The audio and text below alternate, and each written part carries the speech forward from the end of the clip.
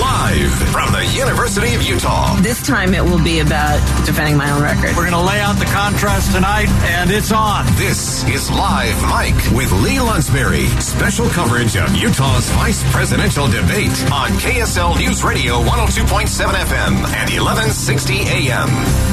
Welcome back to Live Mike. I am Lee Lonsberry. We are a few short hours away from the one and only vice presidential debate of this election cycle. And it is taking place where? You know the answer. Right here on the campus of University of Utah, here in Utah's capital city of Salt Lake City. Lee Lonsberry, am broadcasting here live from that campus. And there is an energy here. I'm in a room right now full of members of the media who are scouring over certain plans that they may have for covering this evening. There are cameras and lights. It's an electric scene, one that I have missed, if I'm honest.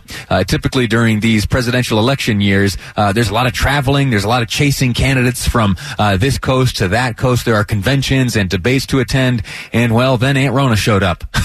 Put a stop to all that. And so we have been doing much of our work remotely. Today, though, that's not the case. We're right here in the middle of it. Very excited for that. And let me invite you to stay tuned throughout the day as our coverage continues all the way up to and including the debate as it kicks off at 7 p.m. here this evening. Joining me on the program now is the Utah Democratic Party Vice Chair, also a teacher of political science at the University of Utah here at this campus and Salt Lake Community College. Nadia Mahalati is my guest. Nadia, how are you? I'm well, thanks, and thank you for having me on, Lee. Well, it's my honor. Let me go out on a limb here and predict you may be a supporter of Kamala Harris. Yes, that would be correct. What are you expecting from the candidate this evening? I think this debate will be a lot different than the one that we saw last week. Both Senator Harris and Vice President Pence are, I guess, a lot more civil, and I think there will be more following the rules, less interrupting, and more substantive talk, which I think a lot of people are looking for. Now, when you make mention of substance, are those substantial criticisms of her opponent, either Mike Pence or the president, or is it a substantial presentation or a substantive presentation of her own views or the platform of her party and ticket? I think it will be a combination of both. Senator Harris is, of course, a former prosecutor, and what we've seen her do in the Senate is she can be very aggressive on her questioning, and she wants to get to the bottom line, and she expects answers. But she's also really good about talking about her and Vice President Biden's plan for America and how they plan to build back better. What does she need to accomplish tonight? What does she need to wrap up the evening having done when all is said and done at the end of tonight's debate? Yeah. I think her, along with Vice President Pence, both need to show that they are capable of being the president. We've got the two oldest nominees in history, and so, of course, we don't like to think about a president dying, but that is an option given both of their ages, and now that President Trump has been diagnosed with a potentially fatal virus. And so what Senator Harris needs to do is show the people that she has a plan, that she's going to support Vice President Biden's vision, that they're going to be able to bring Americans out from the chaos and into some stability, getting this virus under control, keeping the economy going, creating new jobs. And then also, I think that there will be some questions on some of the police issues and race, and so that's what I'm expecting tonight.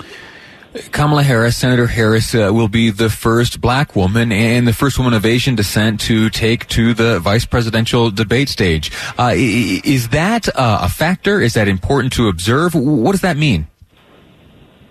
I think that it's incredibly important. This morning I was speaking with Angela Charles, who is the chair of the Salt Lake County Black Democratic Caucus, and she said that it's really important that we are amplifying black women's voices in the Democratic Party, and I agree with her. Black women are the backbone of the Democratic Party, and so having her lead is incredibly important, and also just the diverse perspective and lived experience she brings. A lot of people like to criticize identity politics and say, you only like this person because of their gender or their race or ethnicity. And I like to remind people that all politics are identity politics. We have just assumed that white and man are the default, when actually that is a minority group in the United States. Interesting. Well, thank you. Let me ask you this: are there any issues where she might struggle? Are there any areas where you're really going to be paying attention to making sure that that Senator Harris is able to perform to your liking here this evening? If I think back to primary debates, she was very good at delivering, say, the first punch. But when attacks were leveled at her, some of that prosecutorial practice that she had as a prosecutor seemed to fade a bit. Is that an observation you share? A little bit. I think since the presidential primary debates, a lot of time has passed. She's given a lot more speeches. She's gotten to know Vice President Biden and his record a lot better. And so that is one advantage that Pence has, is that he has been working with Trump for the last 4 years and knows what's going on and is very familiar with Trump's stance and positions on the issues, whereas Senator Harris has had to learn that much more quickly. But I'm confident that her prep is going well and she's ready to do that. Do you believe that there is a sector of the population right now that is undecided and will be looking at tonight's debate to make that decision, or have we all made up our minds already?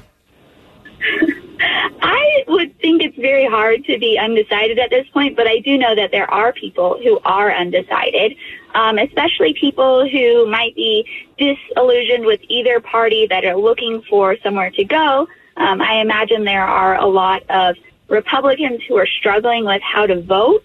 Of course, President Trump is not what we would have considered the typical Republican candidate.